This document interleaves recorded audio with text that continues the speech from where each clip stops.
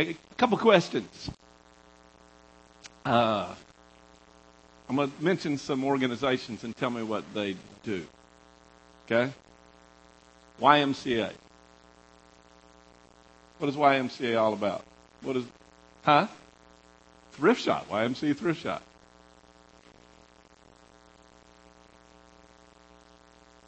Okay, that's cool. Pardon me? Swimming pools. Pardon me? Safe place for kids. You know the interesting thing about YMCA? YMCA was started to minister to college students. It's the preeminent campus ministry. In fact, all the modern campus ministries like Baptist Campus Ministry, Campus Crusade, Navigators, and all of those, the father of those organizations is YMCA. Let me give you one more. Let me ask you one more. Salvation Army. When you think Salvation Army, what do you think? Ringing the kettle on the bell, or thrift shops, or, pardon me, disaster relief. The main focus of Salvation Army and the foundation of Salvation Army was what? Salvation. I mean, it was all about just preaching the gospel. I mean, hardcore preaching of the gospel. That's all it was about. And so this one is interesting to me, like the Methodist Church. I mean, John Wesley established it. Methodist. Well, methods. That's how it got its name. John Wesley established certain methods in the flow of ministry that things did not vary in relationship to it. But then all of a sudden you see nowadays where they're embracing homosexuality. It's the big discussion or in that area, or in many different other more issues that are contrary to the faith of John Wesley. Or YMCA, where it's lost the value and vision, and now it becomes a place just of swimming pools and stuff like that, even though those things are important. But YMCA, the whole hardcore thing of it was to preach the gospel to the campuses in the United States of America. Or Salvation Army. In some places that hasn't lost the vision. But what you're seeing is where the faith of which something was established deviates. And if you have, does everybody have a handout this morning? You would, if you don't raise your hand, then somebody, Tim, can you tell Mitch to get those? Or so.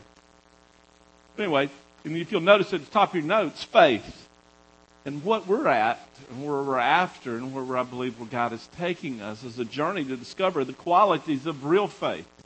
Because the YMCA that we see today is not the YMCA, the faith and the foundations of YMCA that was in the beginning. The faith that we see in Salvation Army today is not the faith that you see that it was in the beginning. But what happens, you see things start to deviate. And one of the things that really feel like that God is speaking in relationships is about our faith. Is it real? And that's what, if you would open your Bibles with me, there's a number of past scripture that I want us to focus on real quick. But notice, if you would turn to 2 Timothy chapter 2, verse 1. And also Titus chapter 1, verse 4. And y'all, I promise y'all this. I wasn't going to do PowerPoint, and then I said, well, I'll do PowerPoint. And when I started to go do it, my computer crashed. And then I did a little bit. And then I said, well, I'm going to do PowerPoint again. So I tried to do it again, and the computer crashed again.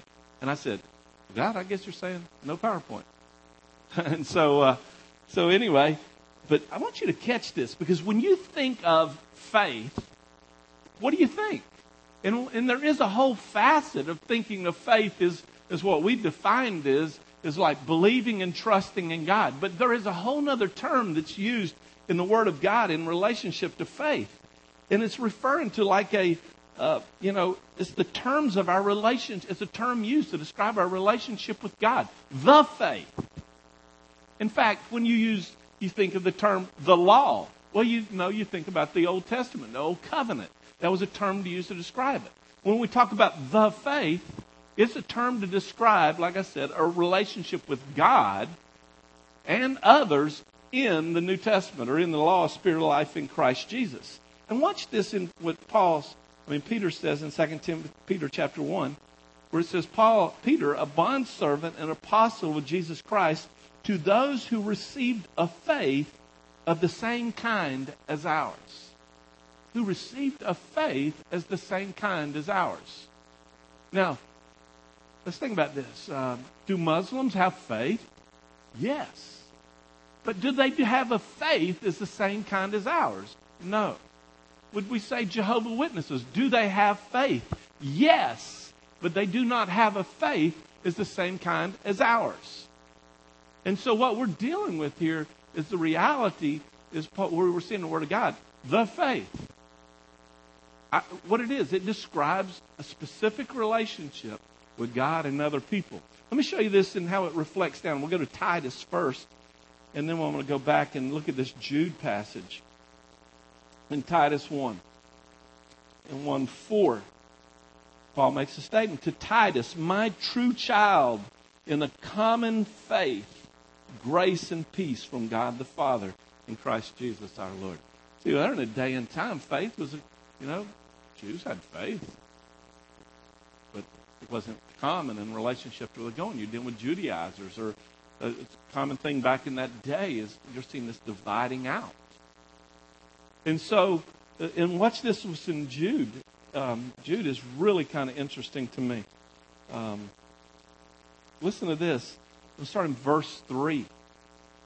Beloved, while I was making every effort to write to you about our common salvation, I felt the necessity to write to you appealing that you contend earnestly for the faith, which was once for all delivered to the saints. Now, y'all, here's the thing that I want us to entertain.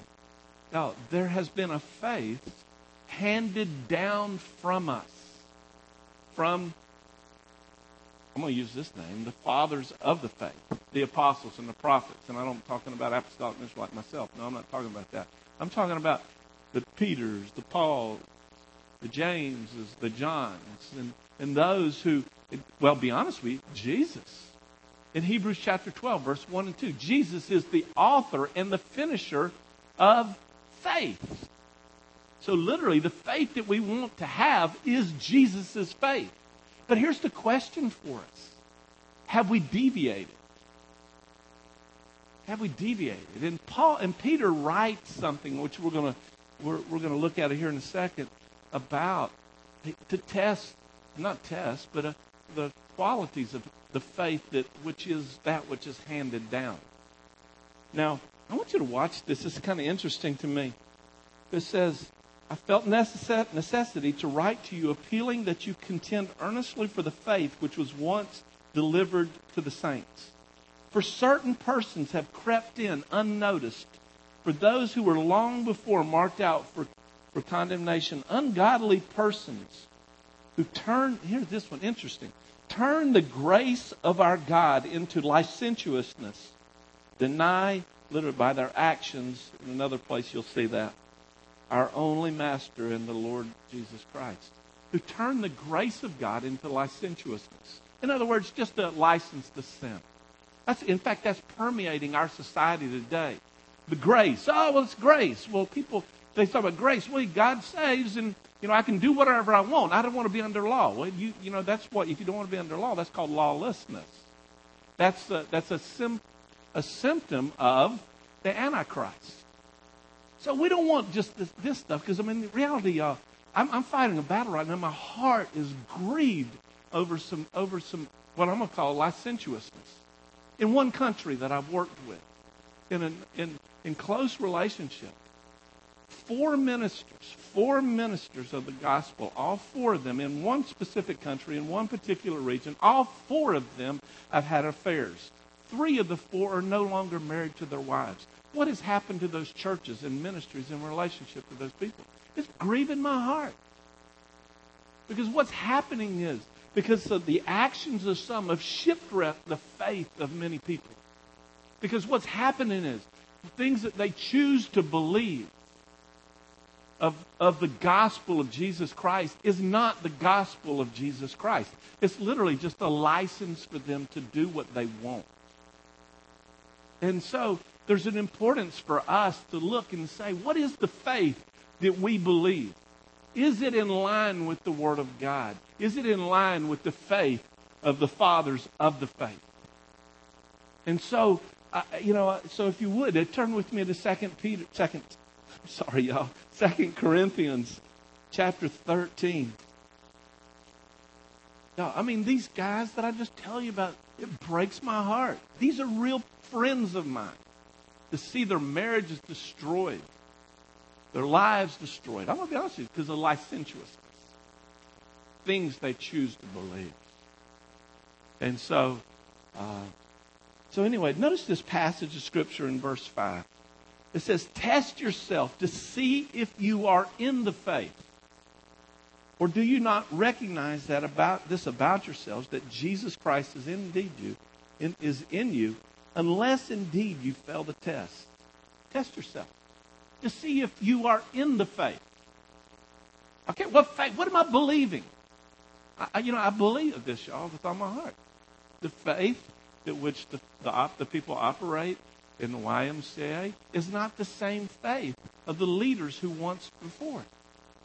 I mean, because it blows my mind, y'all. When I was in seminary, my passion was to go to work on the college campus, so I took a class in campus ministry. And one of the assignments of the professor in this, guy who was a phenomenal founder of the Baptist Campus Ministries in the United States, not founder, but father in it, he made us assigned to research YMCA and see all the awesome things of the founding fathers in that and how it operated. It was amazing. Amazing. In fact, I'll say this, Eagle's Nest had some roots out of YMCA. There's some of the things I saw in that. Just passion for the God. But this is not the same faith. Test yourself if you're in the faith. Test yourself. I mean, all of us. Me. Because y'all, I'm just telling you, I just got 4 friends that are shipwrecked right now.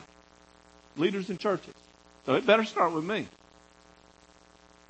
Better not think, well, it can't happen to somebody else. And so anyway, test myself. And here's where you'll notice on the sheet there. Here's the question. There's a couple questions for us to ask. Do I have the same faith as the early church? And am I headed in the same direction? Because, Paul makes this statement to Timothy, says, pay close attention to yourself and to your teaching, that you may ensure salvation for those who hear you, for yourself and for those who hear you. Pay close attention. And so that's what, I don't want to be heavy at the beginning of this. Well, maybe, I don't know. But it's just really a thing to shake us up. Shaking me up. My faith. The faith that we have. Is it the Word of God? Is it in line with the Peter? In fact, Paul and Peter, I keep wanting to say Peter, Paul, and Mary. So go with me to Second Peter chapter 1. Now I can go there. I keep trying to say it. Excuse me, I need to tie my shoe before I fall. That's my face. It would not be pretty. And so, in 2 Peter chapter 1, we're going to, in fact, I've presented, so I'm going to present something here, that we take a journey and about the discovery of our faith, the foundations of our faith. Well, let me just put it away. Not necessarily foundations of our faith, the qualities of our faith. You want to test something that's real, find out you test something and see if it's real. You check there's certain qualities that it has that you look for. And what you'll see in 2 Peter, Peter does this. In fact, notice in verse 1, Simon Peter, a bondservant, an apostle of Jesus Christ, to those who have received a faith of the same kind as ours. This is the purposes of this whole book. It's about the faith. It's about faith. Now, in the first chapter, which we're going to pay attention close to, it's broken down into 3 sections to really evaluate faith. In fact, you'll see here in the beginning, in verse, where the first foundation the first section is the foundations of faith. And then the second section will be will be the qualities. And this is the term that I really wrestled with. The qualities of a real faith. You'll see it in there. And then the third one is, what are the results of the qualities of a real faith? What will it manifest in our lives? Okay? And so I want us to look at those three things. Okay? And what I just really want us to do, ask is that let's take a journey together. I'm not me just teaching this thing. Is that many of the elders are going to teach on this, and they don't know it yet. But they're finding it out right now. Burby and Simonis and maybe even Johnson. I don't know. I don't know. Where'd you get the goatee, bro? That looks good. I mean, is that it? Or did you got donuts? No, that's goatee. I thought I'd been like Burby that time when he had donuts before he got out of the church. I could tell y'all were giving on Burby, but I won't do it right now. I love Tom Burby. Not the whole church, just the elders. So anyway, let's break this down. Let's look at these sections. The first section, talking about the foundations of faith. Okay? And notice this. Okay, so he makes a statement, the same faith as ours. Grace and peace be multiplied to you in the knowledge of God and of Jesus Christ, our Savior Jesus Christ. No, I'm sorry. I'm reading the wrong verse. Grace and peace be multiplied to you in the knowledge of God and Jesus our Lord. And notice verse 3. Seeing that his divine power has granted us everything pertaining to life and godliness through the true knowledge of him who called us literally to his glory and excellence. So the first foundation of faith is a knowledge of God. Now, y'all, you've got to understand this. When it uses the Greek word here for knowledge of God, it's the Greek word epignosis. It's not just any old word for knowledge. There's like gnosis, gnosko, a bunch of different Greek words for knowledge. But this is a word that means full knowledge, intimate knowledge. To know him. He is the foundation of our faith. In fact, the foundation of our faith is not a set of values. It's not a set of doctrinal statements. The foundation of our faith is a person. It's a God. Our Father, our Lord and Savior, Jesus Christ, the Holy Spirit. They, in the fullness of the Trinity, is the foundation of our faith. They are. And you'll see in your notes there, the results of having embracing the knowledge of who he is. Him. I mean, him, them. Him. I'm them, him, them, him. I'm wrestling with God the Father, God the Son, God the Holy Spirit. I like them. They're awesome. But to know him is to trust him. Psalm 9:10. Those who know your nature and character, trust him. Daniel 11:32. Those who know their God will display strength and take action. Here you see in verse 3, grace and peace be multiplied to you. Grace and peace is released into my life by knowing God. How about in verse 3, where it says God's given us everything pertaining to life and godliness. Where's it at? Through a knowledge, knowing him. Just like for the disciples, when they came to know the reality of Jesus face to face, not believe that he exists, but to know him, massive things happen in their lives. For us, the reality of knowing God is a foundation of our faith. So y'all, the foundation of our faith can never get to become a set of values or theological statements. It always has to be the person of who God is. I like in John chapter 5, verse 19. I'm sorry, not 19. John chapter 5, verse something. 44, I believe. I'm sorry. But in other words, Jesus said this. You search the scriptures because in them you think you have eternal life. I'm a man who loves the awesomeness of God's word. But he goes on to say, he says, you search the scriptures because in them you think you have eternal life. It is them that bear witness of me. And you're unwilling to come to me. So the foundation of our faith, y'all, is him. It's him. To know him. To know his nature and character is to trust him. It's Alex. It's cool. Hey, bro. Welcome home for a few days. Oh, that's a bummer. We got to talk because I want to come to Richmond and see you, man. But, sorry about that commercial. So, where am I at? What are we talking about? Jesus? And knowing Him. Yeah. Pardon me? Yeah, it's not a set of values. It's a person. And when we come to that place that everything's always relational with God, and it keeps it in line. It keeps it true. But also a second foundation of our faith. In fact, y'all, like you've heard me say before, all of the Word of God is broken down into two categories. One, the knowledge of God. And the second are the promises of God. That's where you see in verse 4.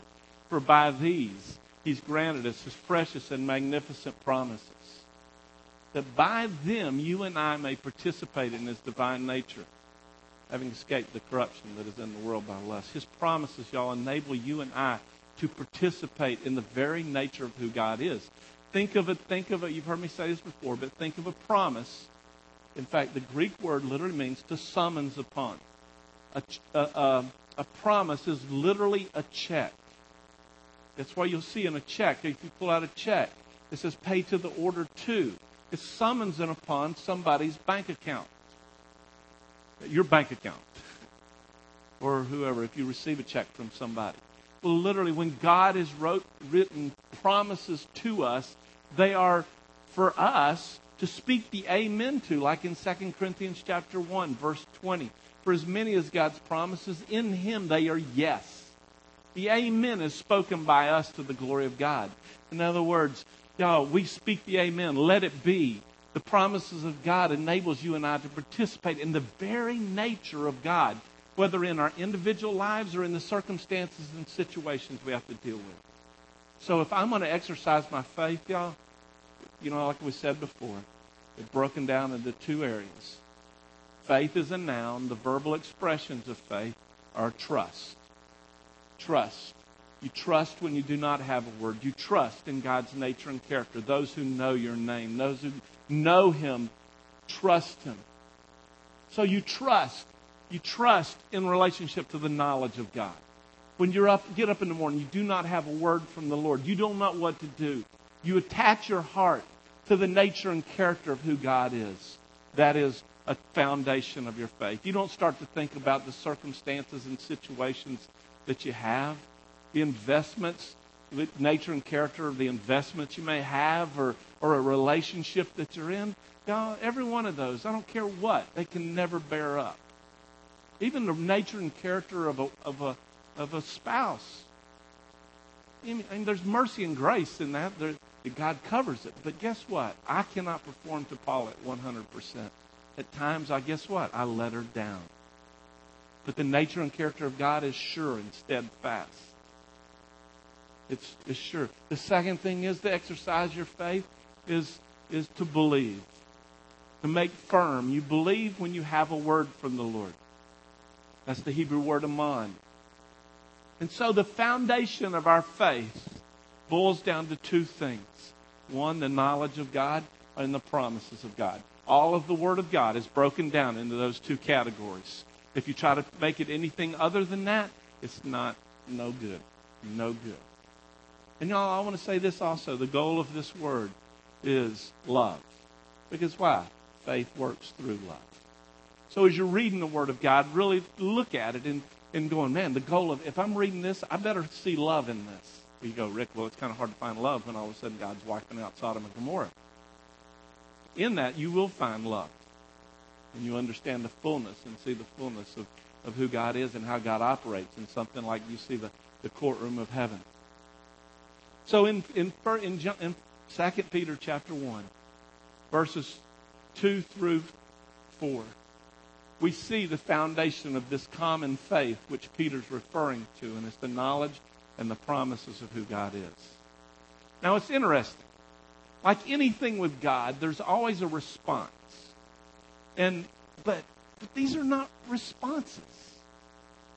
And if you would, notice this with me. I wish I had, I wish I had a nickel for every time I have looked at these passages of Scriptures in the Greek and just said, God, speak to me in them. And there's it's phenomenal revelation, which I just believe that I'm just really seeing just only the top of it. But if you'll notice in this faith, it's this literally in verses 5 through 7. You're going to see, and I'm using the term qualities of faith. Now, y'all, we've been wrestling with this thing about faith. Because what we have a tendency to do, Mitch was talking about and giving some awesome revelation about, seeing, believing, and not seeing, and the whole thing in relationship to healing, signs and wonders. We could talk about faith in relationship to the prophetic and the flowing of the gifts. But y'all, I really believe God's wanting us to get a little bit more grassroots. Because when Peter starts talking about qualities of faith, he doesn't mention anything about signs and wonders. He doesn't mention anything about gifts of the Spirit. He lists off 7 things. It's kind of interesting. In verse 4, it says, verse 5. Now for this very reason, also applying all diligence in your faith. Applying, literally, it reads like this, y'all. Now if you watch this with me, and like, here's faith. Like here, my left hand. Right hand, he'll list off 7 things here that are the qualities of the faith from the beginning. And what he invites us to do is to come in agreement with these qualities of the faith which we have received and start to employ them in our lives. Watch this. It says, but the interesting thing he does, he says, now, he uses the term diligence. In the way this thing words out literally in the Greek, it says, we're to diligently apply these 7 things to this. In fact, diligence is not a quality of faith. Diligence is employment of faith. And I'm not going to talk about it today. I'm not going to break these down today because the Lord has just really told me to just introduce this subject. But so you think about this. Here we got faith here. Here's these 7 qualities. And on the other side of faith is diligence, because we're to diligently deal with faith. Operate in faith. Let me tell you, I will tell you this. No, I won't tell you this. Maybe I will tell you. No, I don't. I'm not going to tell you. Yeah, I will. Sorry. I'm debating this thing. Diligence. I asked the Lord one time what diligence was. And I had a vision. I had a vision of Big Cherry Lake in Big Stone Gap. Big Cherry Lake is shaped like it sits on top of a mountain over Big Stone Gap. And it's where Big Stone Gap gets its water. And so, but it's shaped in like an L. And at the top of the L is a dam which starts the flow of water down the mountain. It literally, on top of the mountain, goes down the mountain all the way down to the water reservoir at the very bottom of the mountain. And people go up there and they fish in this lake. So you go up there and fish. Good fishing in there. Beautiful, beautiful place. And but anyway, so it's interesting how the lake is shaped. In this L, the dam's down here, and the boat ramp where people can put their boats in is down here at the base of the L. And so this one time I'm dealing with it, asking the Lord for diligence, and He gave me a vision of me putting in a boat at the boat ramp. And by the way, let me put this commercial. We always used to like to go hang out by the dam, and we'd go down there and hang out, and it's kind of a cool site there. In fact, they built a new one, but we used to go down there a lot. But He gave me this vision of putting in a boat with no motor and a rowboat. And my heart was to go to the dam like normal.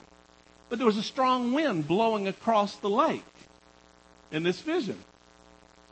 But if I got in the boat and just coasted, where would I end up?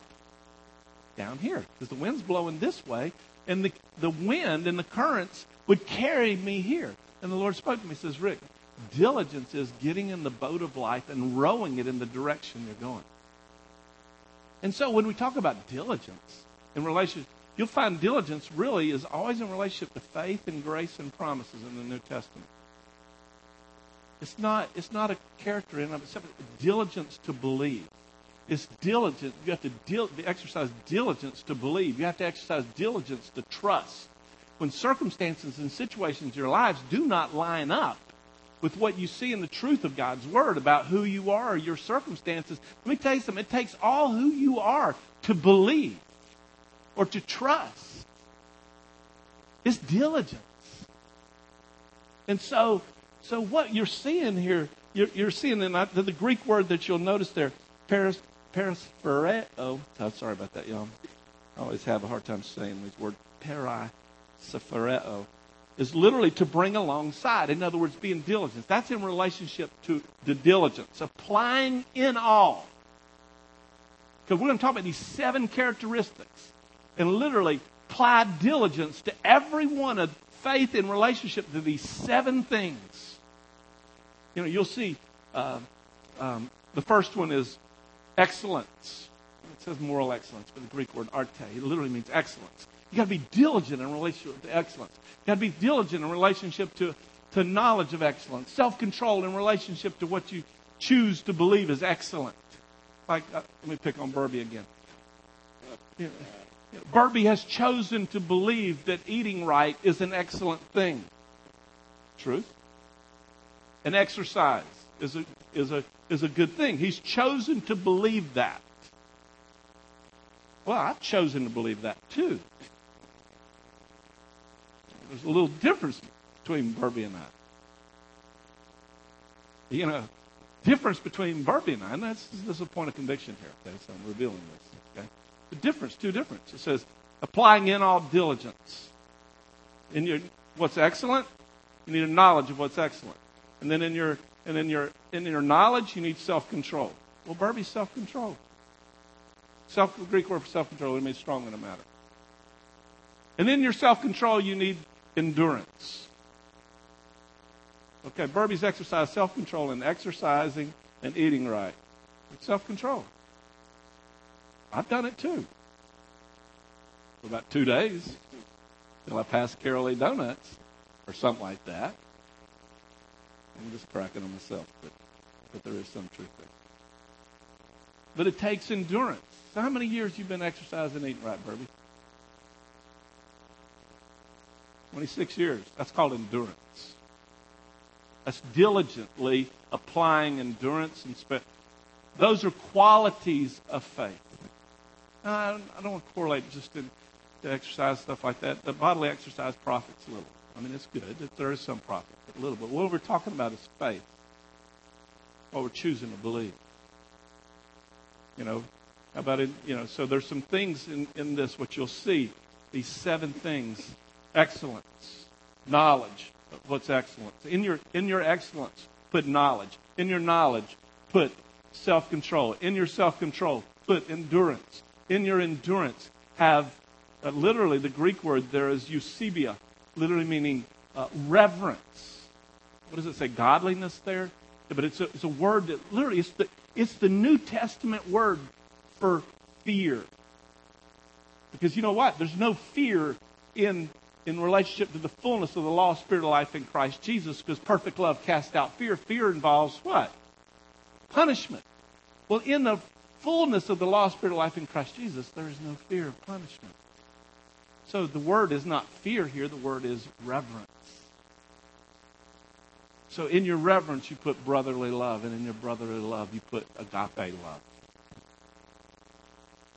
Diligently applying, and literally you'll see us when we start to teach this, taking a series of cups. Like one cup is faith, and in your faith put excellence. So you put one cup in another, and in your excellence you put knowledge, and in your knowledge you put perseverance. Self-control.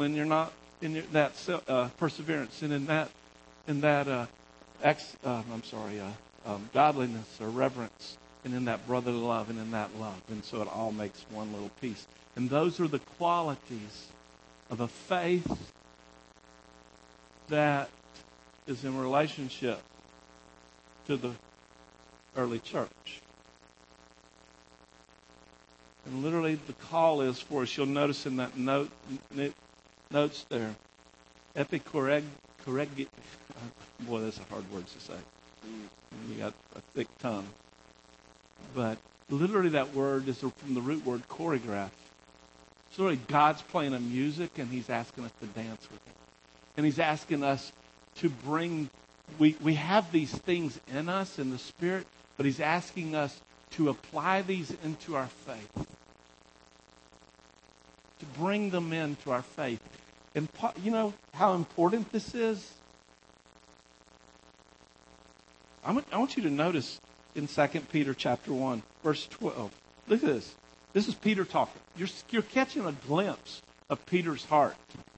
Therefore, I shall always be ready to remind you of these things. You know what the Greek word these things refers back to these 7 things and relate to qualities of their faith. He said, look at this. He says, I'm always going to remind you about these things. Verse 13, I consider it right as long as I'm in this earthly dwelling to stir you up by reminder. What? Of these things. Verse 15, I will also be diligent that any time after my departure that you may be able to call to mind these things. How important is this? To Peter, 3 times he tells him, I expect that if I catch you on the street, that you can tell me these things that are qualities in your faith. Because why? Okay, not only was it important to Peter, what's the results? Why would I want to pay attention to these qualities of my faith? I want you to notice this in verse 8. He starts 8 through 11, tells us the results of taking our faith. Remember, one Sunday I preached on your faith. And taking these 7 qualities and being diligent to apply them into our lives. Look at verse 8.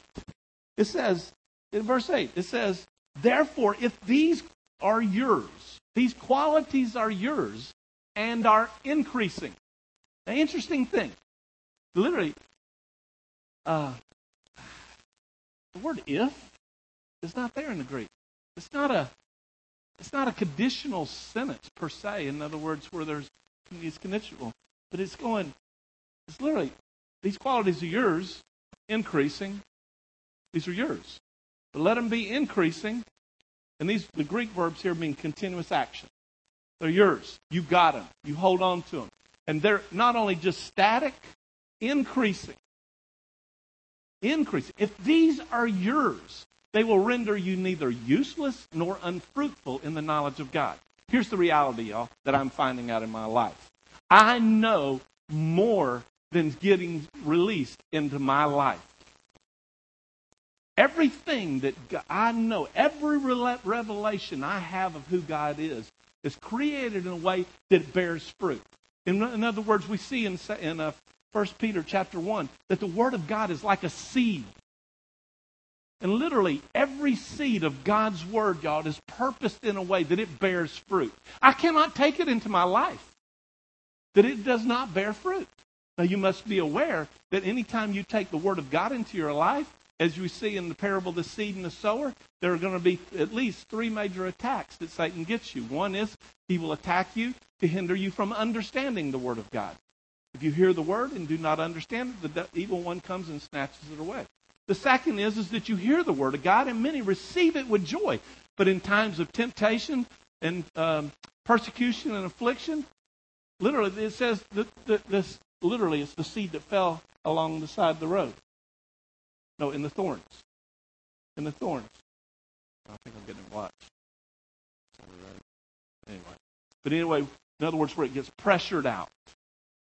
And then the last one is the seed that falls among the thorns, is literally when the riches, the pleasures, and the worries of this life enter in and choke out the Word.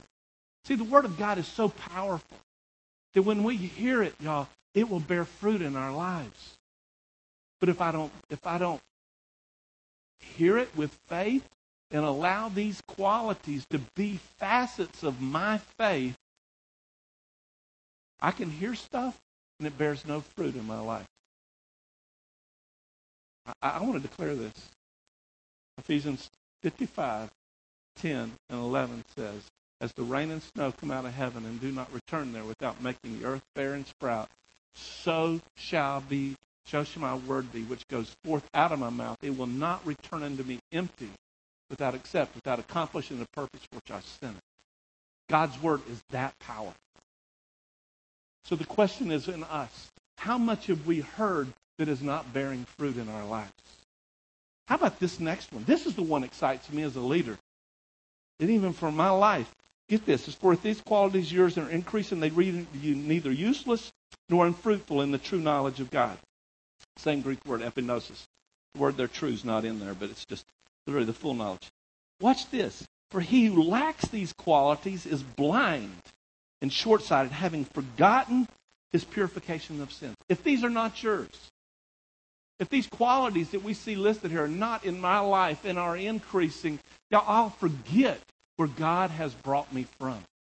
I remember I was the scuzzball on the street that, just causing trouble in this and various other things. But if these are not mine and increasing, I forget where I've come from. And I'm not only talking about way back 35 or 40 years ago. I'm talking about even things that God's brought me out of here in this place. I forget where God has said, forgiven.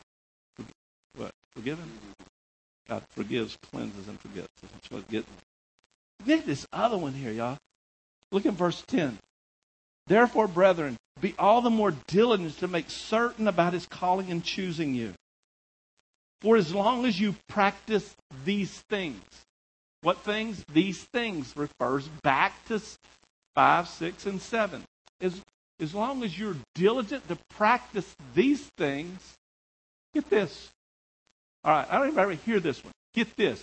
As long as you practice these things, you will never stumble. Never stumble. I hear that. I hear that as a leader in a church. That the call is, if we can structure a church in a way to empower people in relationship to these 7 qualities, we guarantee people with the opportunity to never stumble. Ernie, how many interns have we had stumble? A lot, haven't we?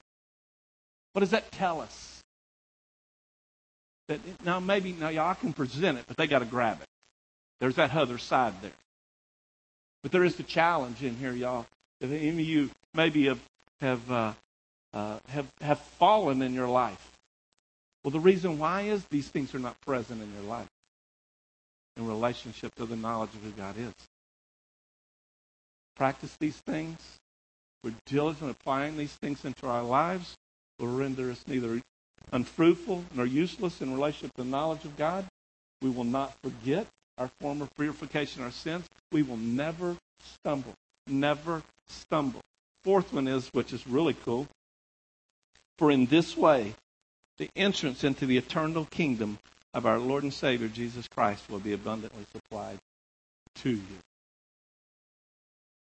Abundantly supplied to you. What does that mean? Your entrance into the kingdom of God will be abundantly supplied to you. Remember when Jesus he told the parable of the talent and the pound?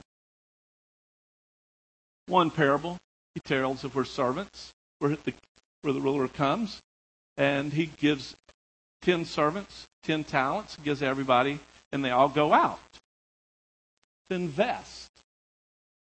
And they come back with different results. And the latter one takes and buries it. And then the one where there's the other parable where in this one everybody has the same thing, and this one they have different. And the one, one servant gets 5 talents. I can't remember his talents or pounds. 5, 3, and 1. The 5 and the 3 go out and invest it, but they all receive the same reward. But it's literally the ones in the latter ones are the ones who were not diligent in relationship to the response and the things that they have received from the Lord. And literally that which they had received was taken from them. And here's a call in our lives that it's really serious to me, because I want to say this. I cannot tell you what it's like to stand in my place, y'all. And I do not purpose in my life. I did not get in this to make a living. I'm not in this for that. I did not go, oh, hark, this may be a good way to make a living. I got into this because of the passion in my heart to preach the gospel of Jesus Christ and see people's lives changed. Not because I want people to hear my voice or think I got this big gift of teaching or whatever. But I'm going to tell you what, that's why you go there. I've gone there, but I cannot tell you what it's like. Like I told you earlier, 5, 4, let's see. How many leaders did I say it was? 4? 4, yeah. Four leaders in a country get decimated because of, to be honest with you, in my conviction, looking where I'm at right now, what we're talking about. The genuineness of their faith, the quality of their faith deviated. That which they began was not the same faith that they hold now. As a result of the faith they hold now, 3 of the 4's families are decimated. The churches and ministries of which they were involved now become laughing stocks of it. But that's pastors. How about people that are, pastors are people too, but I mean, people are not in, quote, full-time ministry. How many people that I've seen in my life who were walking with the Lord at one point in time and maybe prophesying and doing all kind of crazy stuff, but all of a sudden things hit and they're no longer there. I can say with all confidence, not out of joy, but their entrance into the kingdom of God will not be abundantly supplied to them. Now, y'all, I share this and is an introduction that where I believe that God is calling us to go. In the next about 7 to 8 weeks, I feel like that God is telling us to take each one of those 7 characteristics, those qualities of faith in relationship to who God is, and for us to understand what they are, and then, y'all, the crazy thing about this we got to do, and that's what I'm asking you in this, is that we take each one and that we purpose in diligently applying them into our lives.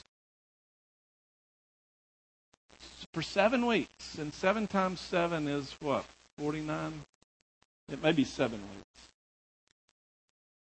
which is more than 40 days. And I heard this, that if you practice something for 40 days, it can become a habit. It can become ingrained within it. Boy, wouldn't it be so cool if we took a journey together, y'all, as a body, to discover what is excellent, the knowledge of what's excellent, to discover self-control. I have repented of eating and that, so Barbara, you'll have knowledge of that. Endurance,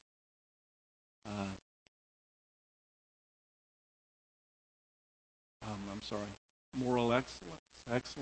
No, I'm sorry, not excellence. Godliness or reverence, brotherly love, and also love of agape love, which is more love of God. I will say this, something really cool. This is where these things apply. Like I'm going to brag on the Regen program. I was building my house, and so I having to deal with the building inspector down in Giles, and I'm just trying to look at all those.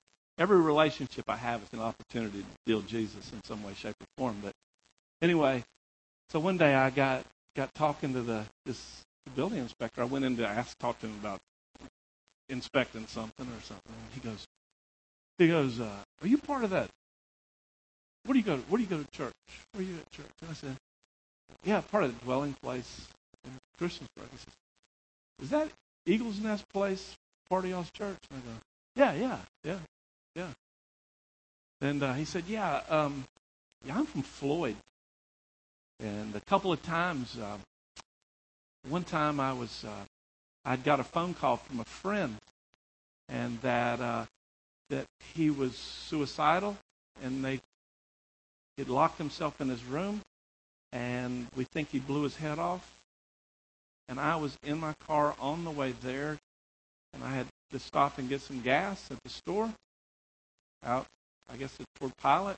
And when I got there to get some gas, all of a sudden there was these crazy guys from that Eagles Nest there. And somehow I got run around them, and they somehow just started praying for me. And at a critical point in time in my life, they encouraged me. And another time in my life, I used to be, he gives this, he says, I used to be an alcoholic, major alcoholism. And one day I was wrestling with just a very strong temptation to drink. And I ran across his Eagles Nest crew. At that very crazy moment, they encouraged me. And you know what? I didn't drink. Well, to be honest with you, you notice the sixth one there is brotherly love. Being diligent in relationship to brotherly love. And that's what the guys at Eagles Nest had done without even knowing it. And that's not something we got to get all anal about and go try to squeeze it out. All we got to do is gain revelation of what God's doing and how to walk in it because it's in us. But it does. My people perish because of lack of knowledge, and our heart is to go there and practice these things. Is that cool? This is not one where I go, okay, let's have an invitation. This is an invitation to take a journey. Take this passage of Scripture. Look at it. Mitch, unless you got something you want to speak. Well, I do want to just encourage us. I think sometimes when you're taking a journey, and especially I think about, if I want to get back in shape, because I think that what he was speaking about, Barbie, is so true. The reality is that that's a great way to live, but the problem is if I haven't been living that way for 26 years and I'm just going to start today, I think sometimes we get this, man, I've got to have it all, I got to have it all at once. I've got to, make sure I've got to get all this right and get it all at once. So sometimes we will try to figure that out in the spiritual realm. But the Lord's saying, take a journey. How do I get back in shape physically? Do I go in and max out everything that I'm trying to do? Guess how long you will last if you do that? One day, you won't do it. And that's me. When I want to get back in shape, I'll just go try to go where I was and get back in shape. And then all of a sudden, the next day, I'm feeling so terrible. But the reality in a spiritual realm, there's a place that you've got to. The beginning of that journey is that first step of just asking the Lord these things. God, all right, begin to help empower me to apply these things in the little, so that God, I will get to that place where I can handle the much. And there's a place that all this is ours, true, but if we haven't been exercising it, then we might get overwhelmed if all of a sudden we start. So I just encourage you in that place. Begin that journey. The first step in relationship to getting healthy physically is to begin to work ourselves back in that place. And so I felt like the Lord was just saying something in that, because I think so many times we jump back full force and we almost overextend ourselves to a place where we can't handle that which we're trying to get. And so there's a place that God wants to begin to very slowly and methodically just really empower our faith to be sure and steadfast. Like I said, if I can get to that place where that if I don't lack these qualities, that where it says that they render me neither useless or unfruitful in the knowledge of God, that I'll never stumble. Golly, that's. I don't know if y'all want to. That's what I want to sign up for.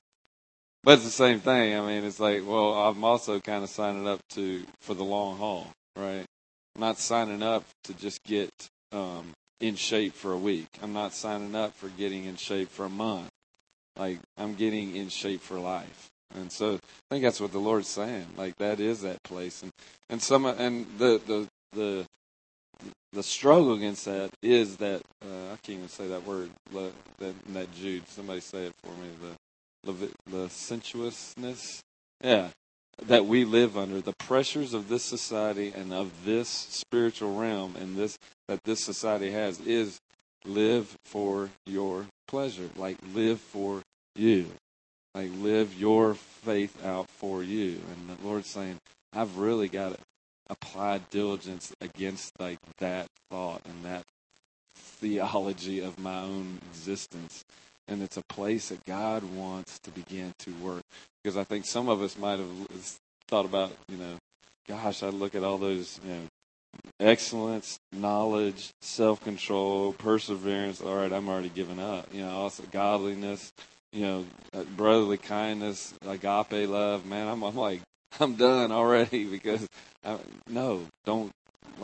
don't get overwhelmed with that. Begin to know that this is ultimately what you're called for. It is exactly who you are. Like these things, this is who we are. Now the problem is maybe we've been so not being able to live that out in our own flesh that we're getting discouraged. But God's saying, no, this is who you are, and don't try to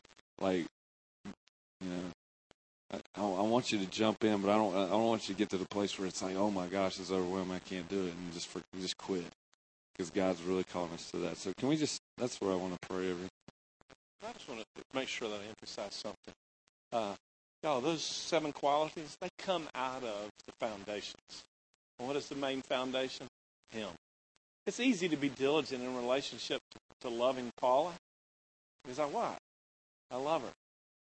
And so that's where this all flows out of, the depth of the relationship. It's not just something. I really appreciate Mitch saying that. It comes out of that. I can easily be diligent about, if somebody gives me $1 million, I can be really diligent about cashing that $1 million check. I'll be persistent. And that's what, we've got $1 million check. No, and I'll take that back. We've got millions of dollars of checks here. So it's easy to be diligent when we catch the real sight of what it's all about. Relationship and riches, which are beyond understanding and fullness. So let's just stand. I just want to pray that into us. That not only that, like Rick's saying, that we see what we have, but then we'll begin to allow God to apply that, empower us to apply that diligence. So, Lord, I just thank you for this word, because, Lord, if that promise, that promise is true, that if these are increasing and they are ours, Lord, that it will render us neither useless, it will render us neither useless or unfruitful. God, I know all of us at the depths of our heart, God, we want to be implored into your kingdom, to be, we don't like to use the word used, but there's a place that, God, there's a place that I walk in a place that I'm walking with people and seeing people set free. There's a place in that. And Lord, Lord, I know at the depth of our heart, God, we want to be fruitful. God, we want to look at the end of our life and it says, fruitfulness. That will look different for each one of us. But God, also it says there's a promise that, God, that I can be in a place where I never stumble. God, and I know all of us want to be in those 3 places, God. Usefulness, fruitfulness, and never stumbling, God. So, Lord, I pray, God, that we would as we begin this journey, God, as we continue this journey, God, as you've already started it. But, God, as we continue this journey of even just diving into these aspects of your kingdom, God, aspects of faith, of the application of faith into our lives, I just pray right now in Jesus' name, God, that we would not have that mentality of, whoa, that's just too much. Like, I don't know how I could ever get there, God, that there's a place that, God, we step.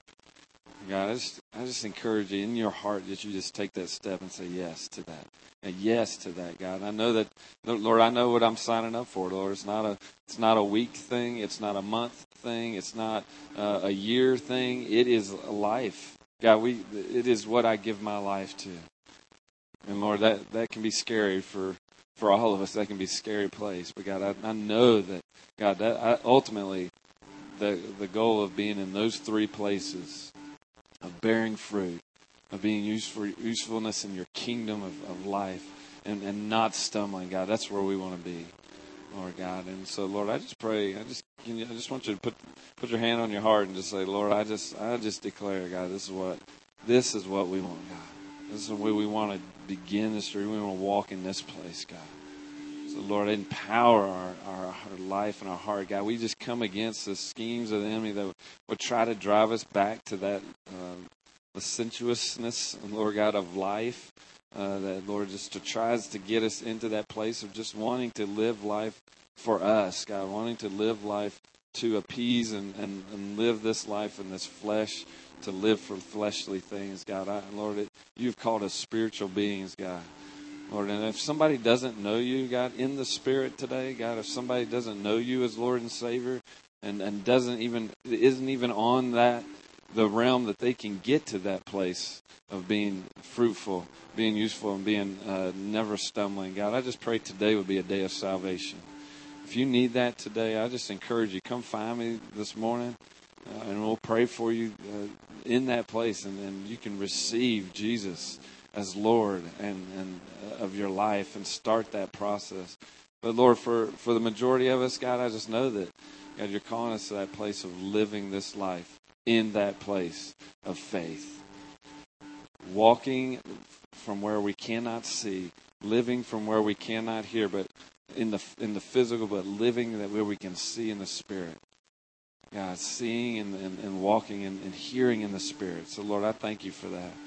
So, Lord, we're just going to bless you this morning. We thank you for this word, and we just ask that, God, you would empower us to begin and continue to walk on this journey, God, of applying these 7 aspects to our faith, God, and seeing that we will never stumble, God, that we will be fruitful and useful in the kingdom of God. So, Lord, we bless you, and we honor you, and we love you. In Jesus' name, amen. Amen. So I'm going to encourage you. We're going to close, and if you need prayer, if that was you and you don't know the Lord Jesus, come find me. We'll pray for you. Or if you need anything, if you need relationship to healing physically, come and find Brandon's over here. He'll pray for you. Love you guys. Have a great week.